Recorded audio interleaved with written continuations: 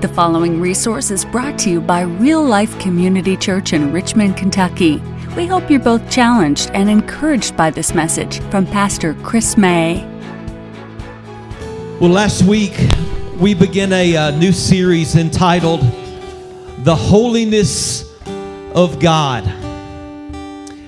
In the English language, when we want to convey emphasis through writing, what do we use? We underline a word or a phrase. We use that bold type font or put an asterisk beside it. Or as I pointed out last week, if you want to scream on a text message, what do?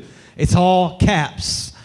And so that's how we emphasize something in writing. But in Hebrew literature, one of the ways that magnitude or emphasis is expressed is by the use of repetition. And there is only one description of God in all of the Bible that is repeated consecutively 3 times. The Bible never says that God is love, love, love, though He is love. The Bible never says that He is just, or merciful, merciful, merciful. But the Bible declares in Isaiah chapter 6 that He is holy, holy, holy. And in light of this emphasis on God's holiness, I believe we would do well to consider and meditate on His holiness and how His holiness impacts our own lives. So just a quick review from last week. Holiness, as we discussed, has this idea of separateness. God is set apart. Now, we have to be careful here, because God is not separate from us or His creation in the way that a table is separate from a chair. But as R.C. Sproul points out, God is transcendentally separate. In other words, to transcend means to go above or go beyond.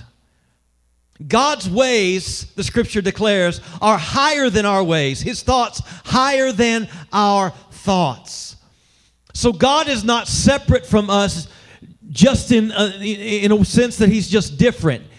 Oh, He's different, all right, but He is beyond us. He is infinitely above us. He is majestic.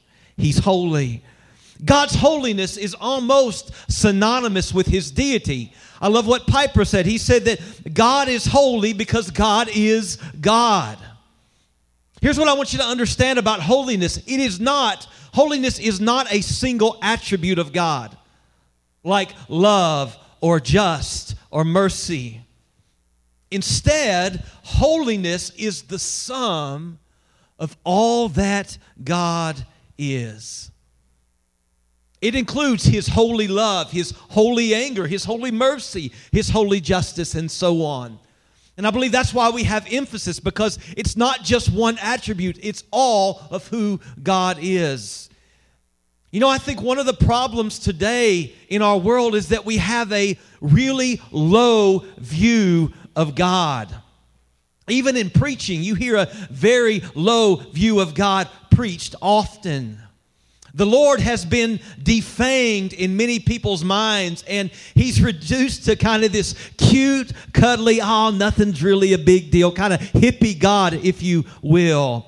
Folks, that is not the God that we serve. We serve a mighty, all-powerful God who is to be revered, who is to be honored.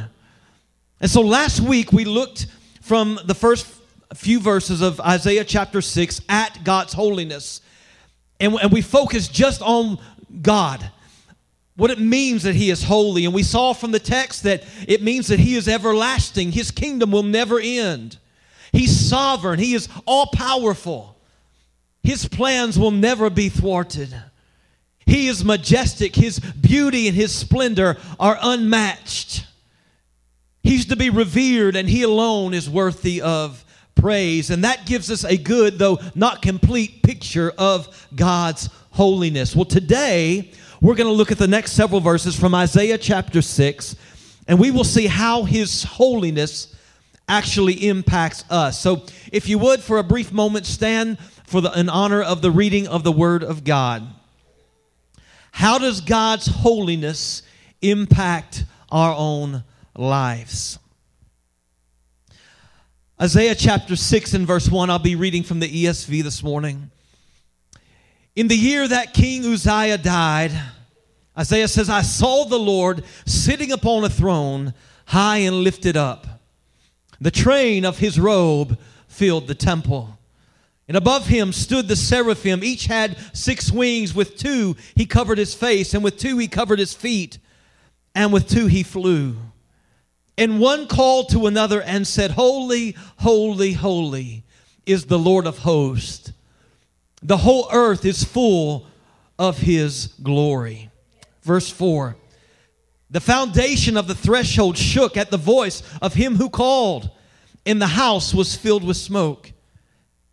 I want you to notice Isaiah's response.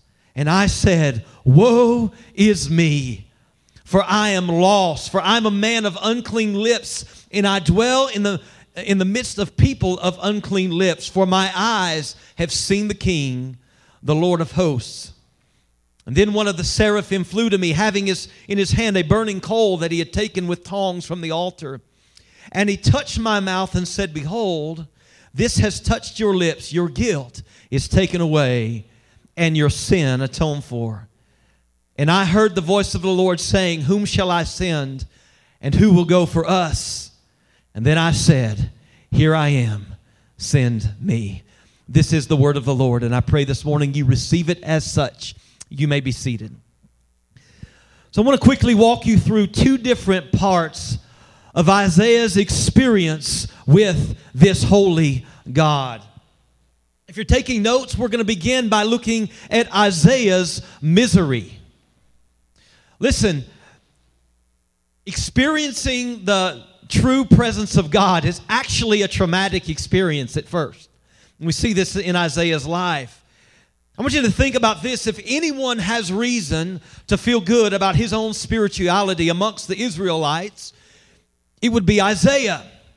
The nation, as we talked about last week, has gone into great spiritual decline since the end of King Uzziah's reign in Judah.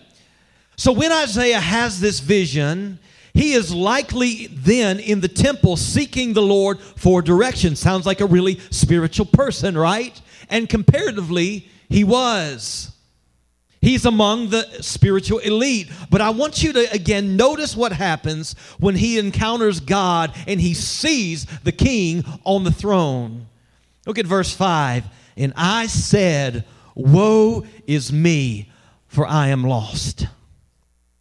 For I am a man of unclean lips, and I dwell in the midst of people of unclean lips.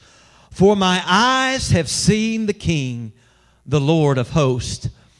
Last Tuesday, having 2 hospital visits in Lexington in the morning and then an afternoon appointment, I decided to kill some time and get a much-needed haircut before my son's graduation that evening.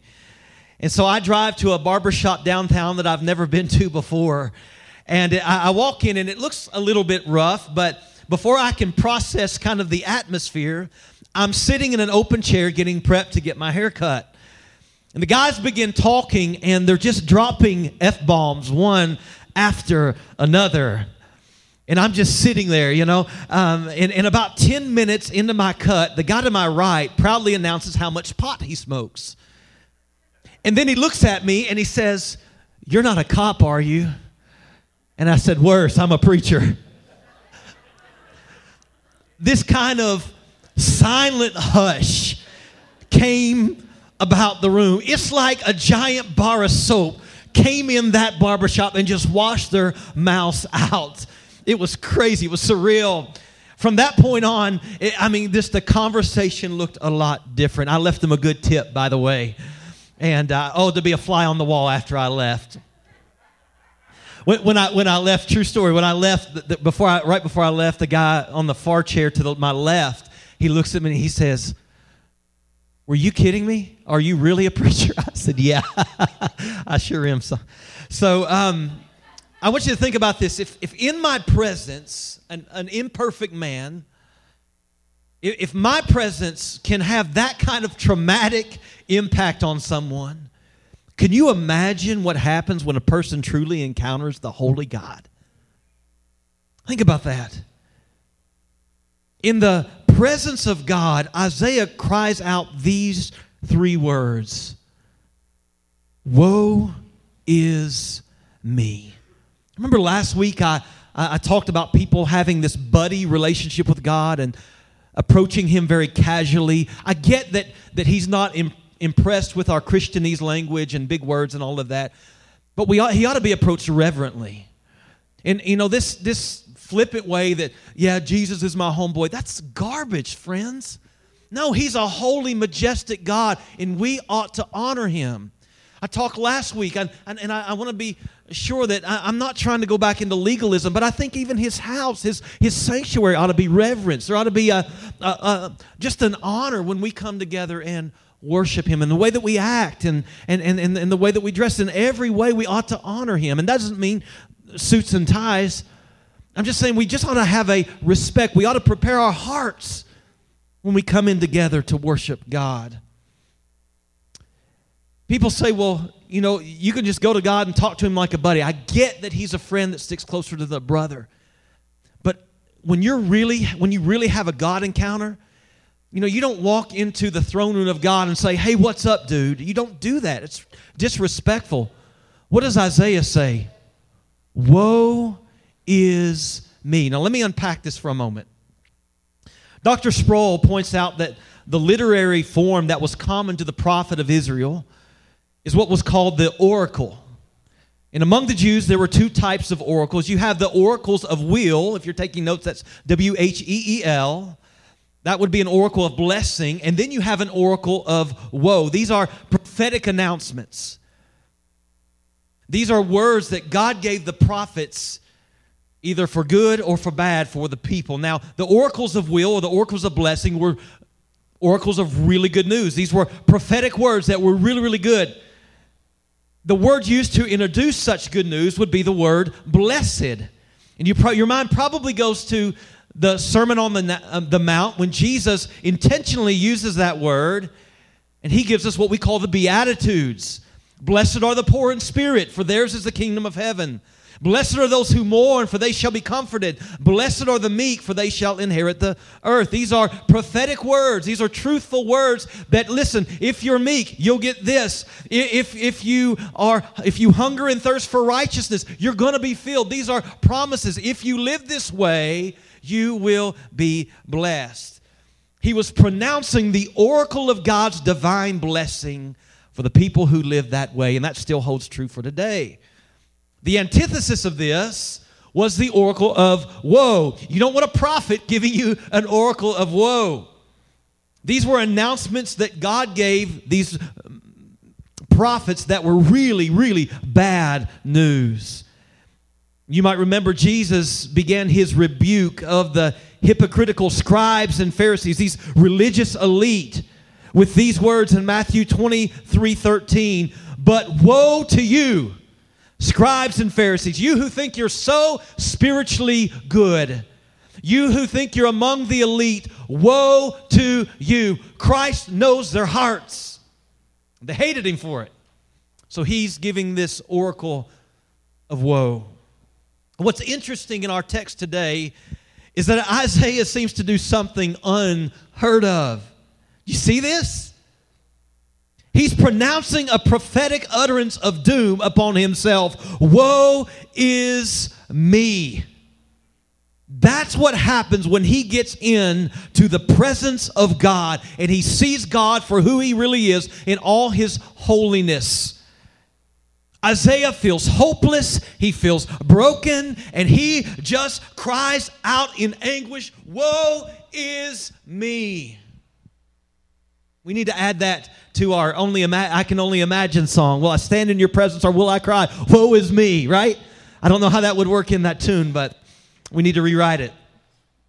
Isaiah sees something for the first time, see?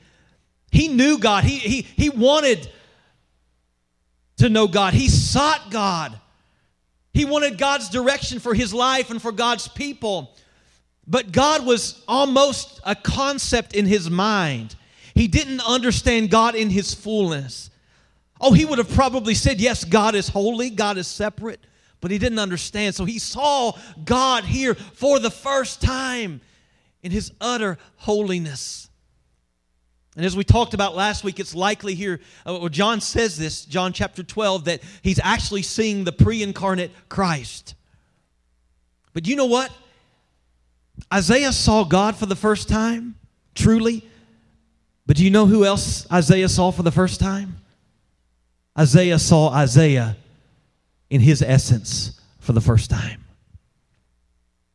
When Isaiah gets this vision, not only does he understand who God is, but he sees the depths of his own heart. We live in a day when people often use camera filters on social media. Come on, any Snapchat folks up in here? And we use that to hide imperfections. There's a trick now. You don't even use a normal camera just to take regular pictures. You take it on Snapchat, save it to your phone. Come on, I know your business. And you turn the filter on to hide all those wrinkles and blemishes and all that to make you look perfect and stunning, and you put those online. Have you ever seen somebody online first that you've not yet met in person? And you see them and they're like, oh yeah, they've got it going on. And you meet them and you're like, you just kind of filter, right? Do you know that when we look in the mirror, you know what we do? When we look in the mirror at ourselves, you know what we do? We put a filter there. We're looking through a filter every time. Judging by the world around us, here's what we think. Like Isaiah, hey, we're pretty good. At least I'm not like so-and-so. That other person at church that's not quite as spiritual as you, or especially that person you saw in the supermarket going crazy. Or at least I'm not like her. When we look at the world around us, see, we judge ourselves by that, and we're looking through a filter. It's a distorted view. And that's why most people think, oh yeah, I'm a pretty good person. I'm talking apart from Christ. I'm a pretty good person. Because we have this distorted view of self. But when we have a true God encounter, and we come face to face with a holy God, we get a glimpse of His true holiness. When we encounter Jesus Christ, here's what happens. Jesus is light. The filter is removed. The veil's removed, and we can see the vileness of our own hearts. Think about this. Have you ever shaved in the dark before, or like a dimly lit room, and you think, man, it looks pretty good, and you go get in your car and you look in the rearview mirror, and you see like patches all over your face? Because the light's revealing, isn't it? And see, when you look at people around you, you can feel really good. Like, I've got it going on. But when you get close to the light of Jesus Christ, or you open the Word of God, we start to see those imperfections. And so Isaiah says, woe is me. He goes on to say this, for I am lost. And here's what I want you to see. He's utterly broken. The word lost in the King James Version is the word undone, and I like that. We don't talk that way much anymore, but Isaiah sees himself for the first time, and he becomes undone, unraveled. He is utterly broken. When he realizes the depths of his sin, he's shattered in 1,000 pieces. And he goes on to say this, for I'm a man of unclean lips, and I dwell in the midst of people of unclean lips. What's he doing here? Friends, he's confessing his sin. He's humbling himself. And here's what's interesting. Before Isaiah says anything about anybody else, he deals with himself and he says, Lord, I'm a man of unclean lips. Friends, we live in a world where we love the blame game. It's everybody else's fault. You know, what's wrong with our country? It's the other, side of politics. It's the liberals, or it's the conservatives if you're on the other side. It's somebody else's fault always. Or, it was my upbringing. Or, I've just been dealt bad cards. And we always love, don't we? Because it makes us feel better about ourselves. We love to point out the faults of other people. But when we're really confronted with Jesus, we're forced by the light to look at ourselves first. And this is exactly what Isaiah does. He sees his own imperfections clearly. Isaiah sees the whole nation around him as in spiritual decline. He went to the temple seeking, what do we do? What's this nation going to do? But now he says, oh, Lord, I'm undone. I'm a man of unclean lips. And then he goes on, yeah, the nation's messed up too, but Lord, start with me. On the way over here this morning, I said, Lord, awaken our hearts to your holiness. We're so, I am so excited about what God's doing at the halfway house that I preach at every Sunday morning. Last Sunday, I was so excited to preach on the majesty of God. And I'm telling you, those men get it. And they said, Chris, this morning they told me, they said, we met almost every day last week studying God's Word and praying together. These are prisoners. These are inmates. And you just feel a sense when you're in that room now with these guys who really are there for the right reasons. It's their day to sleep in, and they're getting up. Only 6 of them, but it only takes 2 or 3, right? And God's just moving, and there's just a sweet presence of God's Spirit in that place. And on the way over here, I said, oh, Lord, we can become so complacent. I want our church to respond to your majesty and your holiness. And then all of a sudden it hit me. Oh, wait, before you look at them, why don't I look at my own heart and say, oh, God, let me respond to your holiness. Lord, I want revival in my church. Oh, Lord, let it start right here. Lord, help our people to be, hungry for the word, hungry for prayer, so on and so forth. But Lord, let it start right here. Then Isaiah does something. He says, I'm a man of unclean lips. He says, I'm a man of unclean lips. Now, it's interesting. Why not I'm a man of unclean actions? Because aren't we much more worried about what we do than what we say? See, I believe it is because the lips reveal the true state of the heart. You complain all the time. What do you reveal? The joy of the Lord is not in your heart. You're not trusting God. It's a lack of faith. James talks about the tongue and its wickedness. It's destructive. Why? Because it testifies of what is ultimately in the heart. Jesus in Luke 6:45 says, the good person out of the good treasure of his heart produces good. And the evil person out of his evil treasure produces evil. For out of the abundance of the heart, the mouth speaks. You want to know where somebody stands with the Lord? Hang out with them long enough. Not just in church. Listen to how they speak. Matthew 15:11, Jesus says, it's not what goes into the mouth that defiles a person, but what comes out of the mouth that defiles a person. Verse 18, what comes out of the mouth proceeds from the heart, and this defiles a person. For out of the heart comes evil thoughts, murder, adultery, sexual immorality, theft, false witness, slander. These are what defile a person, but to eat with unwashed hands does not defile anyone. I struggle with that part right there, but if you know me, I'm a kind of a germaphobe kind of thing. So, listen, he's saying, listen, the Pharisees are so, they think this matter to be so critical about washing your hands and being ceremonially clean on the outside, but the problem is their hearts were far from God. And Jesus is saying, no, it's not about eating with unclean hands. That's not what's going in is not going to defile you. It's what's coming out. The mouth is a testimony of what is in the heart. So in confessing that he is a man of unclean lips, here's what Isaiah is saying. I have a sinful heart. And in great humility, he realizes that he has not an ounce of righteousness of his own. Friends, he's broken to the core.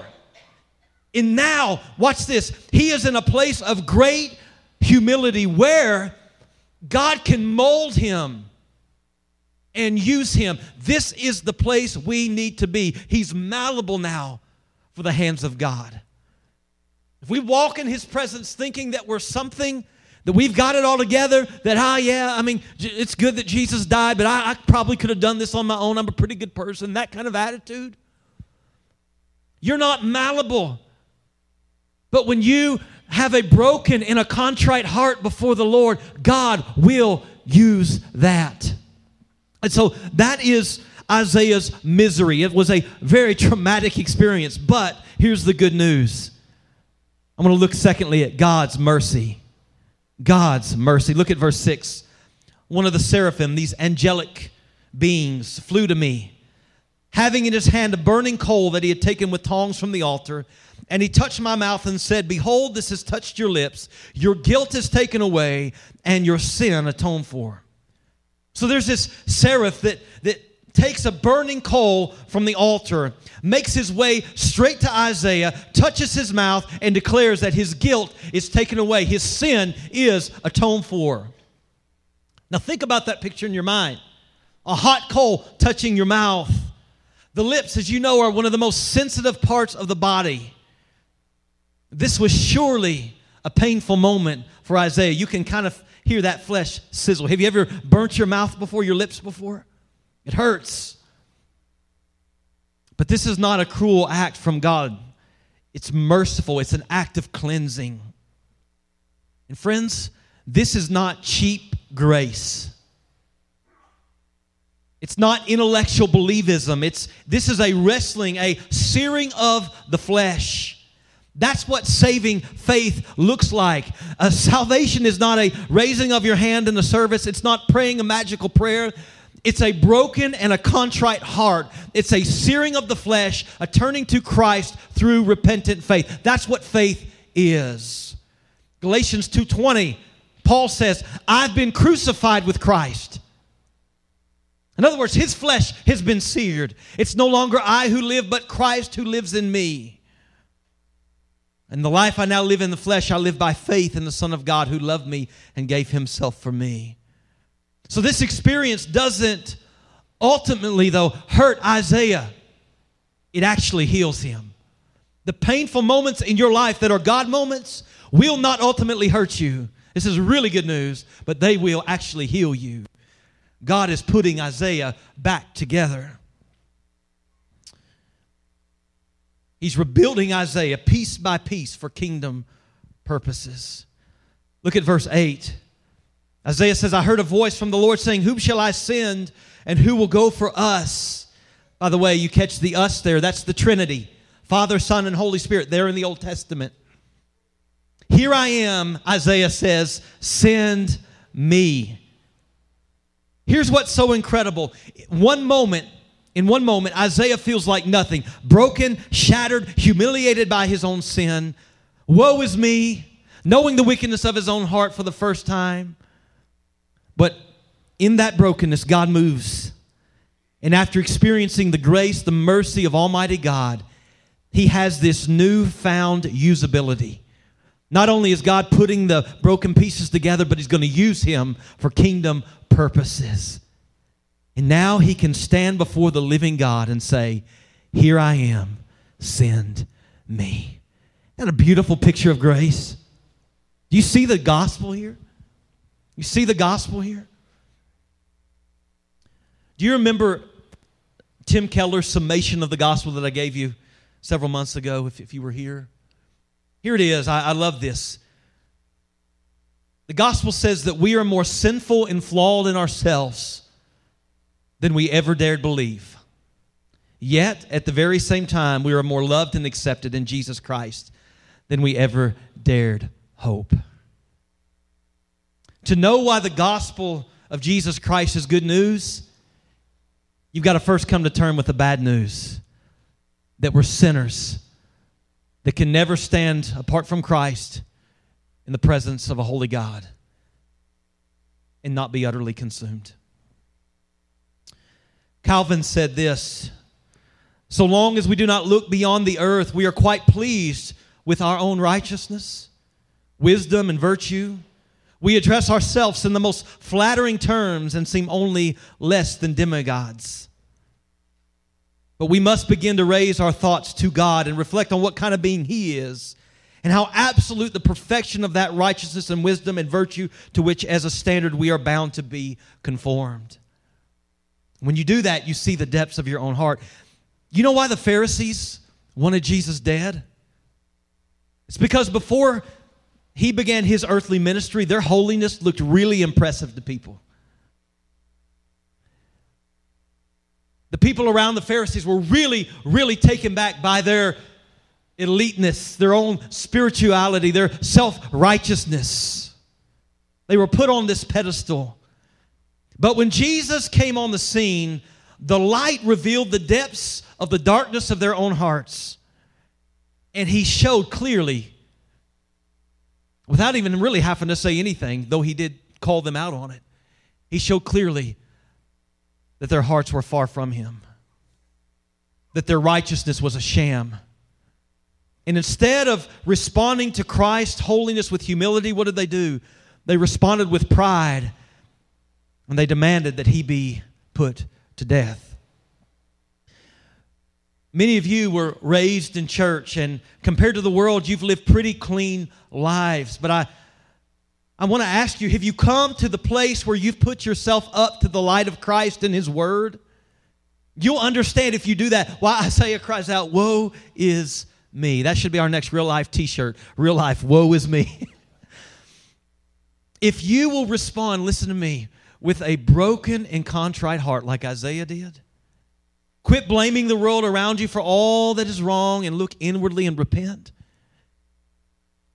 you're in a perfect position, just like Isaiah, for God's merciful hand to touch your life. Listen, God's presence will utterly break you, but He will put you back together again in a way that will blow your mind. You'll be better than ever. Okay, it'll be a new you. You're in Christ, new creation. One more thing I want to point out. Praise team, you can come. It's not the coal now that cleanses us. The cross is what heals us. The cross is what takes away our sin. The sacrifice that Jesus made at Calvary. It's interesting, it's not seraphim flying to us. God doesn't send the angel to fly to us to touch our mouths with burning coal. Instead, He sent Jesus Christ, King of kings and Lord of lords, who took a searing of the flesh on our behalf. And in it, He appeased the wrath of God. What do you need to be saved from? The wrath of God. He's not cute and cuddly like you think. He's a holy God and He demands perfection, and we're not perfect. So without Christ, without the sacrifice, without the cross, we should be utterly destroyed, consumed, broken, afraid. But thank God for grace. Thank God for the cross. Amen. That He came to us, running to us, leaving glory, coming to earth. Tempted in every way, yet without sin. Lived a perfect life, was obedient to the cross, dying for the very people who were crying out, "Crucify Him, crucify Him, crucify Him." Oh, thank you, Jesus, for that grace. And through faith, our lips are seared by the cross. And we're cleansed from the inside out. May we, church, today consider the holiness of our great God. May you be blown away, maybe for the first time, even if you've grown up in church. Maybe you've just considered God as this fluffy little nothing matters hippie God. It's not the God of the Bible. He's a mighty God. He's omnipotent, omniscient. He's all-powerful. He's all-knowing. We serve an awesome God. He's sovereign. His plans will not be thwarted. Don't think for a minute that any politician can move God's ultimate plans. No, His purposes are established. They were predestined and they will come to pass because He's mighty. He's on the throne. It's laughable to think that men and women can thwart the plans of God. No, His purposes will remain. So as you consider His majesty today, as we sing this song one more time, I invite you to stand. We're not going to tarry long. If you don't know this wonderful God, this wonderful Savior, Jesus Christ, run to His throne today. If you've grown up in church, but you've never had this God encounter, listen, allow the Lord to break you today. Don't run. Don't harden your heart from His presence. Just in humility, fall down at the feet of Christ and say, "Oh, I'm lost. I'm a man. I'm a woman of unclean lips. place yourself at the mercy of God and watch Him as you're broken rebuild you piece by piece and walk out of here a new man of God, a new woman of God today. Father, we thank you today. Father, let your Spirit just be poured out upon this people afresh today. God, start revival in my old heart today. Forgive us for ever approaching you casually or flippantly or any other way, Father, that's not reverently. Oh, Father, you're a holy God, and you are worthy of the highest praise. You're worthy of honor. You're worthy, Father, of praise. And so today, God, spark something in our hearts. Let us see, remove the veil, take away the complacency. Let us see the majesty of a mighty God, the mighty God that you are. And as we do, may we be broken to the core that you may rebuild us, Father. May we remember, Father, even those of us who have been saved forever, that if it were not for Christ, that we would not be able to stand before you today, that we would not be able to approach your throne today. Thank you for the cross. If there's a sinner here that's not repented, Father, may they run to you. May they fall on their knees today and turn to you. We love you and we praise you. In Jesus' name, amen. Thank you for listening. If you'd like to know more about how you can have a relationship with Jesus Christ, or if you have questions about our church, you can email us at info@myrealchurch.org. Real Life Community Church is located at 335 Glendon Avenue in Richmond, Kentucky. We invite you to join us for worship Sunday at 10:45 a.m. or Wednesday at 7 p.m. Visit us online at myrealchurch.org.